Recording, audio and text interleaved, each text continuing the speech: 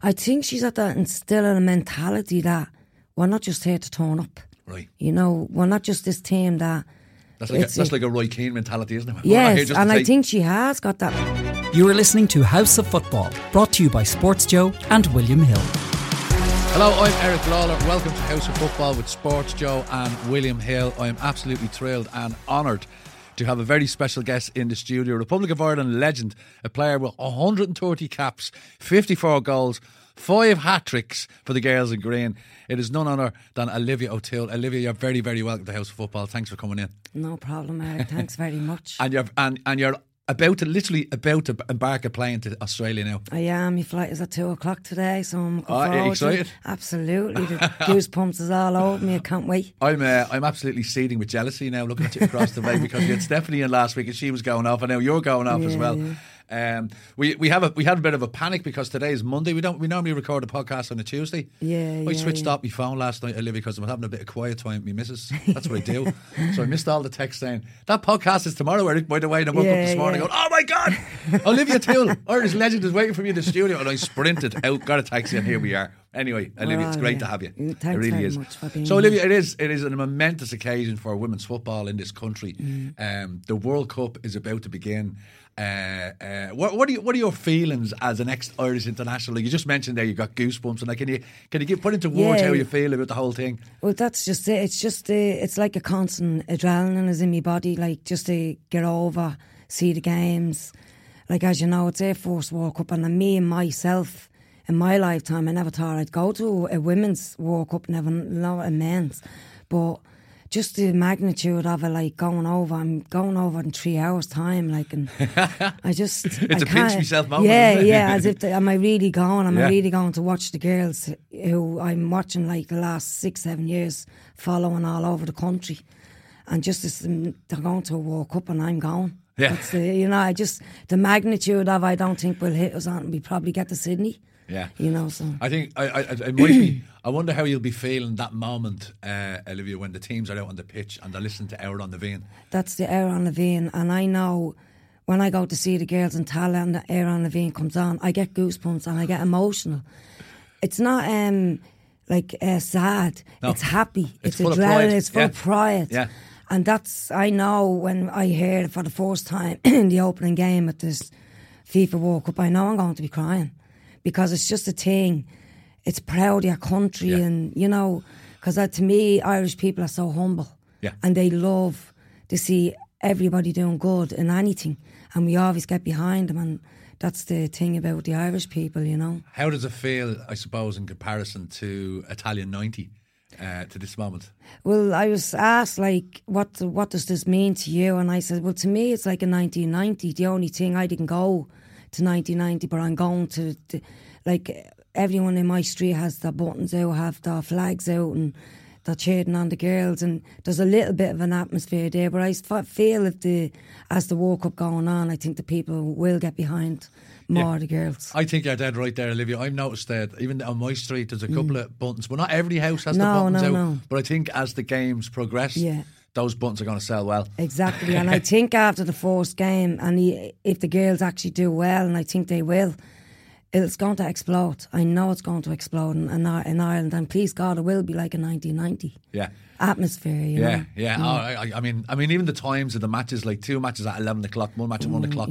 Like when I first heard the World Cup was going to be in Australia, I had fears that the matches would be like 3 or 4 or 5 in the morning. But these times are actually all right. They're great, and like there's a few watch parties happening in football clubs, Heron Yard, and like there's loads of people doing watch parties, and you have to be there for 9:30 in the morning, which is weird because I don't know if you remember Brian Kerr's under 19s men. Trevor Malloy is my cousin. Oh, Trevor, yeah. Great bows man. Exactly, and we used to get up at 7 to watch them games, like in the morning. So I actually thought it was going to be something like that, but it's not. I think they're great times. They're perfect times. I mean, there was worse times. I remember when the Irish team qualified for the Japan-South Korea World Cup in 2002. I remember sitting in the Drake Inn at Finglas at 8:30 in the morning, watching Ireland playing against Cameroon with a point in my hand. Well, that's where we were in Graz down at the Point. Yeah. All Trevor's family and all his cousins and all, and we all watched it there. Obviously no drink, it was just coffee and tea. Yeah. But the atmosphere was still the same. You say that, Olivia. The atmosphere was still the same, you know, so people need to, I find they will get up and they will watch and go to these watch parties, so please God, it will kick off after the first game. And you're the perfect person to speak to, Olivia, about the change in women's football in this country since when you started out to where it is now. Can you give us a sense of the differences that are there now that weren't there when you were there?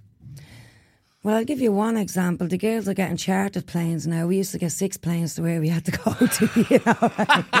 You know, if we were going to Wales, we'd have to get 3 boats, you know. So we were going to England, but that's the difference and it's absolutely brilliant. As I said, I was asked a question, are you bitter? I said, why would you be bitter? Because you just want to see the team doing well and blah, blah, blah. When I was with the Irish team, we had no personal assistant, we no proper physio, you know, no nutrition. We just basically got up, trained, played the game, and for the love of the game and the love of playing for your country, we didn't care where we travelled. Yeah. You know what I mean? We could have travelled around the world, and it's just as long as you put on that Ireland jersey and you listen to the national anthem. That's what it meant to you. Oh my God, it's such a feeling. It's worth it, all the travelling. And as I said, I was on a podcast there the other day.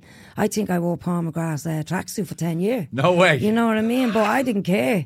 I rolled the waist up 6-7 times, but to me it was an Ireland tracksuit and I was representing my country, so I didn't care what. In fairness, it could be worse tracksuits to wear Paul McGrath. Exactly, he's a legend, you know what I mean? And that's the difference in when I was growing up and the girls now. When we went to countries like Russia, we got 3 or 4 planes to get to this place, and Minsk in Russia, and air food wouldn't arrive, you know, for 2 or 3 days later.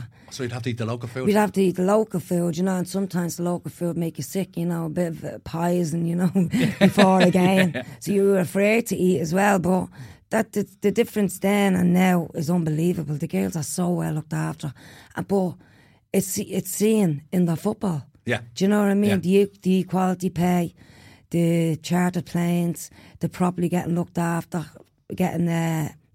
like professionals, and the facilities and all that training. And you can see it in the performances, and this is why we're going to a World Cup. Yeah. So money does really talk. Yeah, at the end of the day. At the end of the day. Yeah. So you even bring us right back to when you started, Olivia. Just tell us, how did you even start playing football? I was 6 years of age. I remember my dad sitting me down and watching Match of the Day of a Saturday night. And I was intrigued by these men kicking a ball around. So I went out, about 2 days later, I had a ball. And that's how it started. The ball literally stuck to my foot. I loved it. Yeah. The minute I kicked my first ball, and I started off with Sheriff YC Bias, 9 years of age. I stayed with them till the age of 16. I was at a game, my last game for Sheriff Bias was in Phoenix Park, and I went up for a tackle with a boy, and I hit him in the head, and his nose busted. And they found out that I was a girl. Oh, they only realised then? They only realised then I was a girl. Who only realised? Sheriff? No, the opposition team. Right. So when the opposition team found out, they didn't want to play. And I was with my manager. I said, "Hugo, they can't stop me from playing," and it was so upsetting. Yeah. But this is where the rule changed in the Evening Herald. A friend of mine ran a story, and they changed the rule that a girl can play up to the age of 17 now. Right. With bias. So that was great then.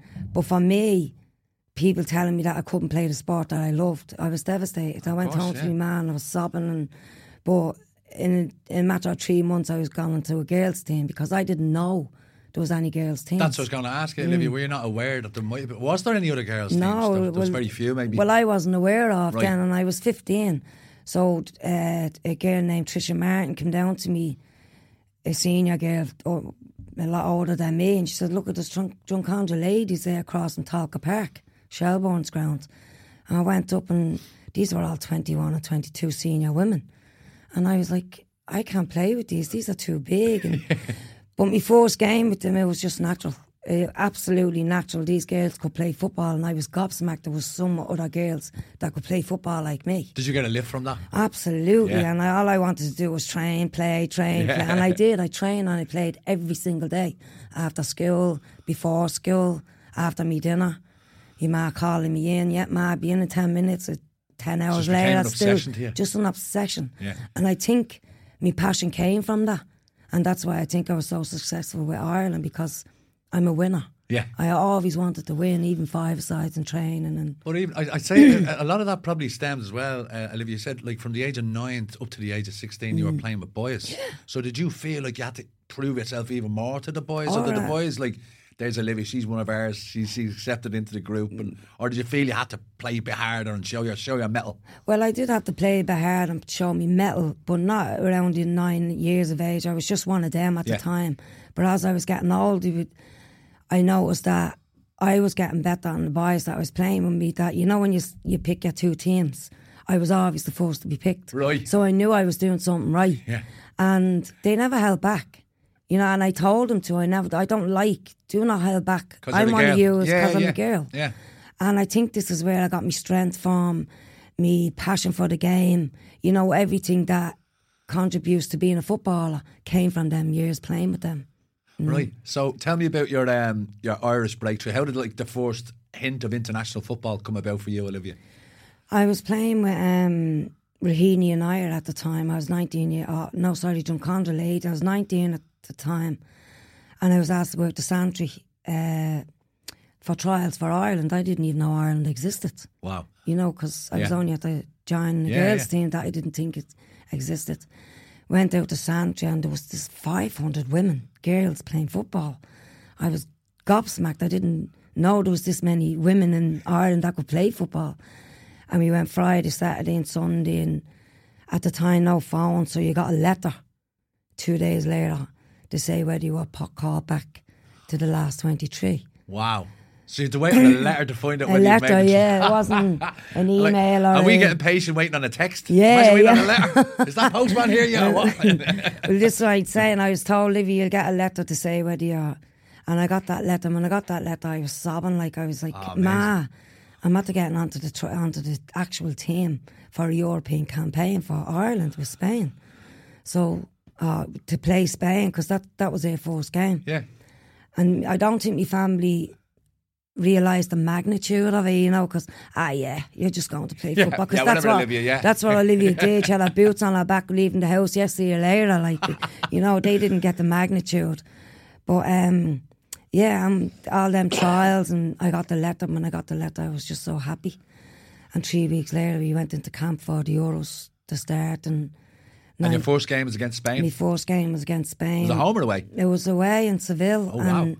I'll never forget it because we walked into the stadium, 7,000 people, and there's one of our delegates there with one flag. 7,000 people? 7,000 people. What year was this, Olivia? 1991. So already in Spanish women's football, there's 7,000. Oh, absolutely. Very popular. Wow. Yeah. So when Ireland ladies were playing at home, you had 300 people, and they were probably just their family and friends. Yeah. You know, so even to walk into a stadium with 7,000 people and hear the roar, it's frightening. Wow. You know, because we hadn't seen it, we hadn't experienced it.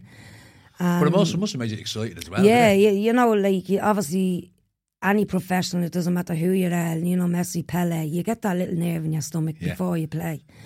And when I went out and seen the crowd, my stomach was just turning, as if I felt nausea, you know, because it was so... Overwhelming almost. But as I said, the Air National Anthem start playing, you sing it out, you have pride, and you just want the game to get going. And when the game got going, it was actually a good game. It was a very tight game. And I think in the 74th, 75th minute, I got the ball just before the box. I turned 2 defenders, beat one of them, was ready to take me shot, and I took me shot. When I took me shot, 2 Spanish girls come in, and I was dead leg, and the ball went in, and I couldn't actually get up and celebrate because I was injured. Yeah, I mean, my leg was completely dead, and I couldn't move. But I just remember all the girls coming over and diving on me and saying, "Yeah, you know, he scored." Oh, wow. But I didn't know the magnitude of that win either, because it was the first time Ireland women was ever at that winning away in a European game in a campaign.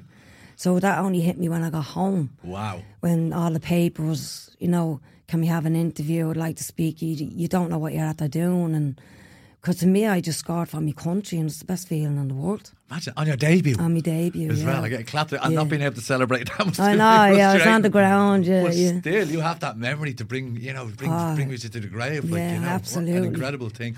And did you, like, even in that match against Spain afterwards, Olivia, was there any jersey swapping or anything like that afterwards?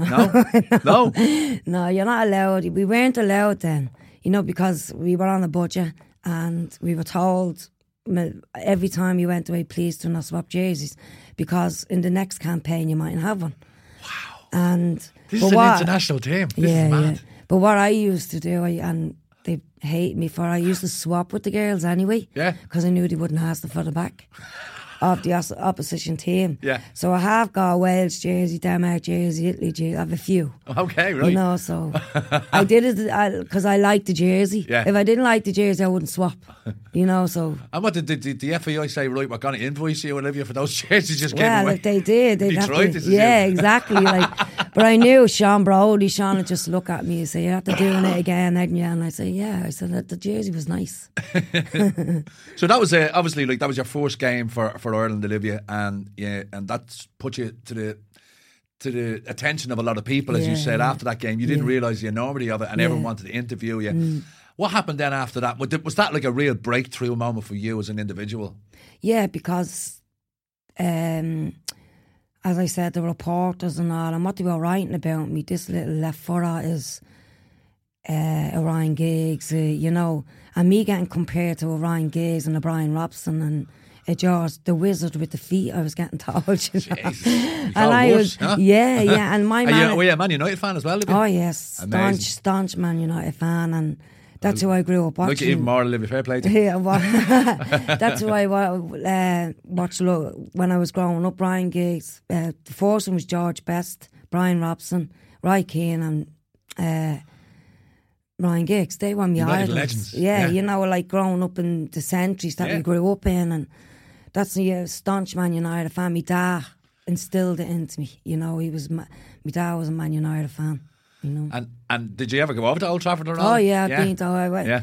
I was at the Roma game. Oh, right, the Champions League. Yeah. Oh, what a game! What a game! Exactly. Spectacular. That's one of the great games of United's history. I remember Rooney scored and he ran over to the corner flag, and that's where we were sitting. So that was brilliant to have him standing there like this with his arms out, and the 7-1. So I went to Old Trafford. I watched Leeds. And Alan Smith scored a winner against us, 1-0. Leeds won. All right. And we actually signed him about 3 or 4 months later. Yeah, so we couldn't do it again. Yeah. That's what Ferguson did. Yeah. Going back to like Olivia, when you made that big breakthrough with the Irish team, you got the winner against Spain. Who were the big personalities in the Irish team at that time? Who did you look up to? Obviously, you said you weren't aware that there was an Irish international women's team, but obviously you got into the squad then, and then you would have quickly realised who were the big personalities in that squad. Can you tell us a little bit around that time and what they did to you to welcome you into the squad? Yeah, that's why I was made very welcome by a girl, Angie Bates. She's actually a detective in Fitzgibbon Street Station now at the moment. And it's a little story about her. Angie was a centre half in Spain against Seville. And when we got back, she found out she was 3 months pregnant. What? Yeah. So she was 3 months pregnant playing against Spain. Oh my God. Yeah. So Angie and there's lads trying to be a hero saying they played a match with a slight hamstring tear. Oh, yeah. And I actually met her about 2 years ago. She's 2 daughters now, 21 and 22. And I said, which one is it? She said, it's this one. Which one is the Seville baby? Yeah, that's what we call her, the Seville baby. Hilarious, like. That's amazing. See, that's something like every Joe Soap man in the street wouldn't even contemplate. No, exactly. There's a woman on the pitch pregnant. Nobody knew. And when we got back, and she told us when we come back into camp, she came into camp later on in the campaign and says, obviously you know why I'm not here. I was 3 months pregnant. But Angie used to put her arm around me, make sure I'm all right. And there was a Sue Hayden, the goalkeeper as well, Angie McNally, a great sports person. She played for Dublin GAA. She played for Ireland basketball. So she'd loads of experience. Yeah. So people like that, look after me. Like the way now on, Gorman and Louise says, when they came into camp, I looked after them. Right. It's not realising. It's just in your instinct, It's just what you. Put your because it's daunting coming into a camp. And you remember what it was like when you were going in? Yeah, and what I remember as well, am I good enough to be here? You know, should I be here? And girls that think it's daunting and then they shouldn't be here. So when you put your arm around... So yeah, but imposter syndrome. Exactly, yeah. Am I good enough to be here? I said, you wouldn't be here. I said, you had to be picked out of 1,000 girls. So you take this, you embrace it and just do what you do. And the most important thing is enjoy it. Yeah. So, Olivia, give us a sense then, really, like people harp on about, you just mentioned it there, how professional the whole setup is now. Can you give us a sense of what it was like, though, when you started out? And obviously you didn't know any difference, so that was just the way you got on with it. But give us a sense of what everything was like, conditions, training, gear, all of that, the whole setup. Well, the majority of the times when we went away, our gear or our food didn't come with us, if you know what I mean. We landed in 2 or 3 days, the stuff would come. This is early in my career. Yeah. Later on in my career now, we seen the professionalism creeping in. Okay. You know, it wasn't all bad. Oh yeah, it was gradually. Yeah. Like for instance, we got paid. Right. But we got paid €30. Right. You know what I mean? To play for your country. To play for your country. But that to us, it was like they're respecting us now. You know, it's something. It's a symbol. It's a symbol of something going forward. You know, and then we didn't have to get the 6:30 plane out of Dublin Airport. We constantly got the early board plane, but for cheap flights. Yeah. You know what I mean? So everything wasn't bad. Like sometimes you only get 2 flights and then we'd have to get 3 flights. And for instance, like we went to Russia. I think we travelled for 3 days to get there, you know, and the travelling did kill me.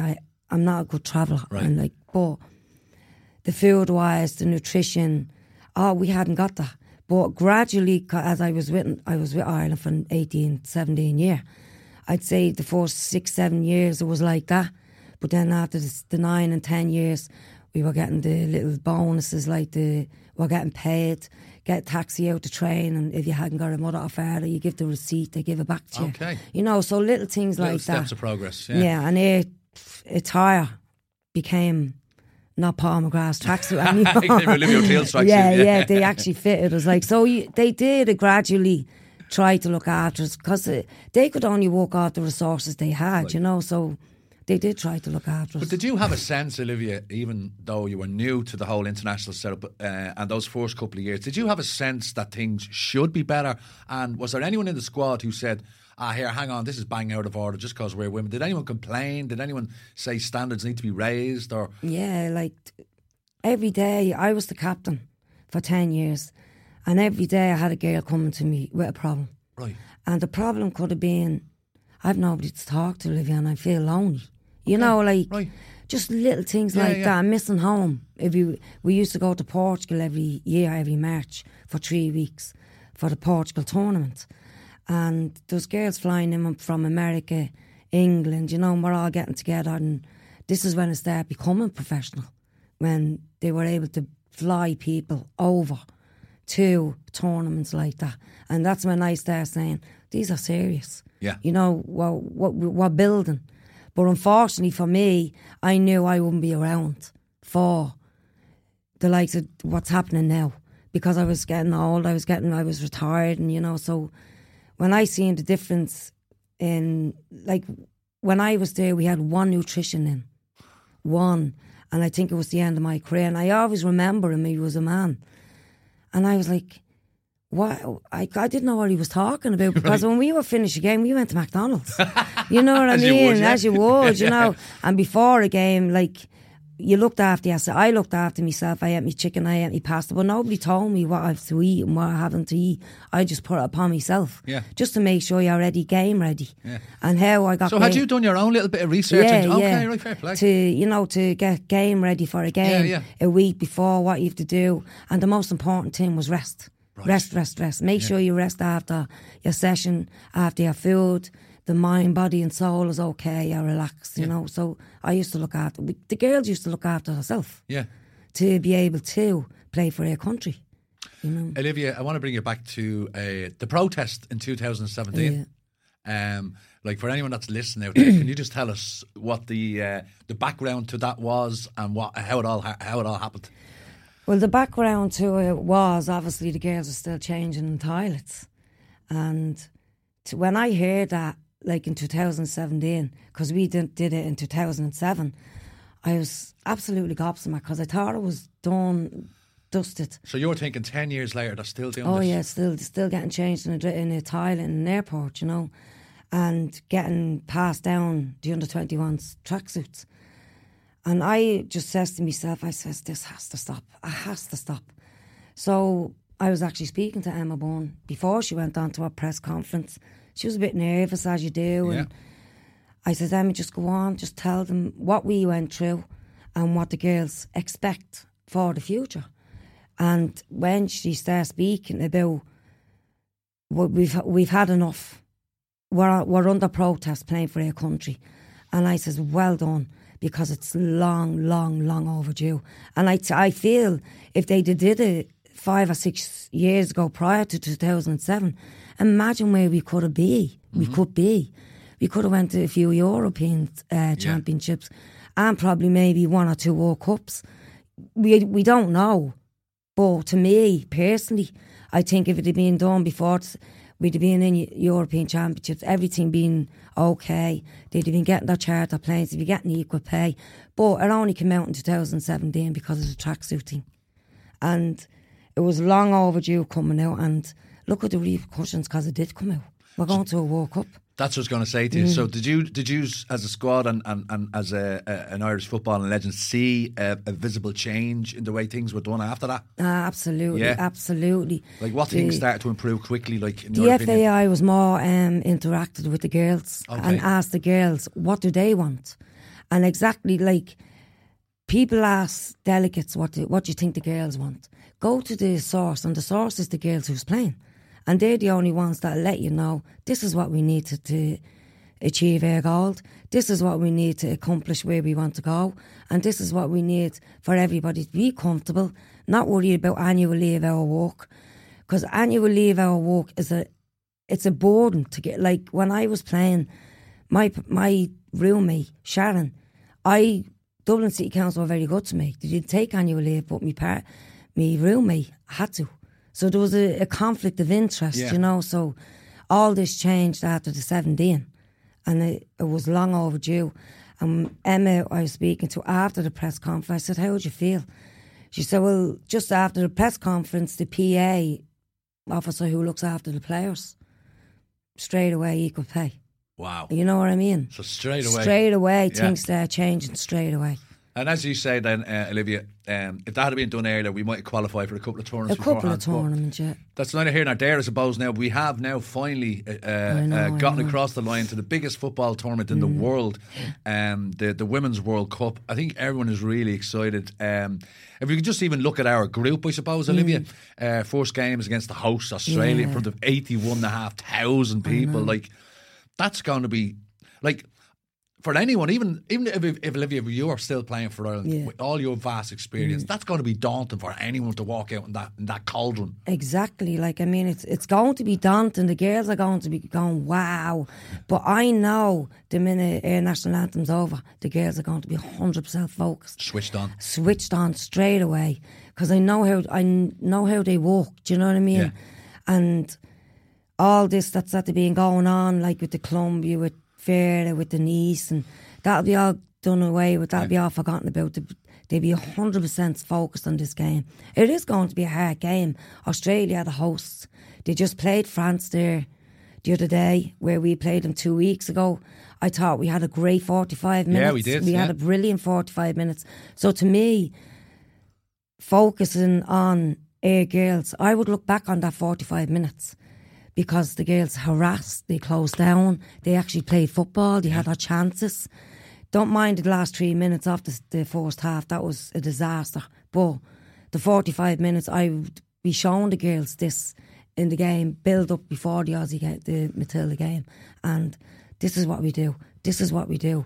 Look at you, passing the ball, going in, getting behind, and we had a few times to score. Yeah, so that would be my thinking on going into the first game. Too, like we were every bit as good as France, if not better, in that, as you say, in that first 45 minutes. And if you were a neutral observer who went to that game, looking at that first 45 minutes, you'd be difficult to find out which team was ranked number 5 in the world and which team was ranked 20, 22. yeah, like, you know? exactly. So I think you're 100% right there, Olivia. Yeah. But you just touched on Vera there. What do you think Vera has brought to the setup that maybe other previous coaches hadn't? I think she's at that instilling a mentality that we're not just here to turn up. Right. You know, we're not just this team that... That's like a Roy Keane mentality, isn't it? Yes, and I think she has got that Yeah. and she's at that instilling it in the girls, that the girls, we're not only here to turn up, we're here to compete, and we're here to make our country proud, you know, so, and I think they are going to surprise a few people, and if they do get a result, my thinking on the first game is, obviously the Matildas are going to come out and bombard. But I think if our girls hold out for the first 10, 15 minutes, we could snatch a win, at least a draw. Yeah. You know? And as you say, like, it's the Matildas are going out and playing in front of their home crowd. They're going to feel a lot of pressure in that first game. Absolutely. And they probably could have picked an easier game against than the Irish in the first game kind of thing, like, you know. So, yeah, we could use that to our advantage. Exactly. If we keep the crowd quiet for 10, 15, 20 minutes, they'll start getting a little bit antsy. And this is what I'm saying. And the girls, as the game goes, 10, 15 minutes, the girls are growing in confidence, like we're at the holding them. Now we play airway. Yeah. You know, why not? Yeah. We're not here just to be a part, we're here to compete. Who are the key figures for Ireland? We've 3 key figures for Ireland, and one of them is obviously Katie. Yeah. She's a left winger wizard. Our engine is Denise O'Sullivan, and our brick wall is Louise Quinn. You know, so that's our core. Yeah. Our core. Our spine is exactly, the team there. Spine in the team. Obviously, Denise was involved in an incident. Hard stopping. with the Colombians there in a behind closed doors friendly, which was, like, it's all over the news. It was abandoned after 20 minutes because Vera said it was excessively rough play, and then the Colombians have been making quotes about the girls and being soft and all that. But you know those girls. You know that match wouldn't have been abandoned for a reason. Absolutely nothing, and I mean nothing, soft about Denise O'Sullivan on a pitch. Denise O'Sullivan is the equivalent of Roy Keane for us. Yeah. And I know when Denise gets hit, it has to be hard because she does not go down. Mm-hmm. So when I seen... In fact, she was brought to hospital as well. She was actually carted off in an ambulance, and when I heard this, I said, she has to be back because Denise doesn't go down. And then when I seen the video and I seen the stills, it's a terrible tackle, an awful tackle. And people are talking about the tackle going in on her foot, but they're not talking about the elbow going in after her. Right. You know, so... Right. And I've looked at Twitter and people have an opinion, and I think they should just... Keep to themselves. Yes, keep to yourself. You don't know what you're talking about. This is a girl that does not go down. Yeah. She is strength She's and hard strength as nails. and strength. Yeah. She's the core of the Irish ladies team in the middle.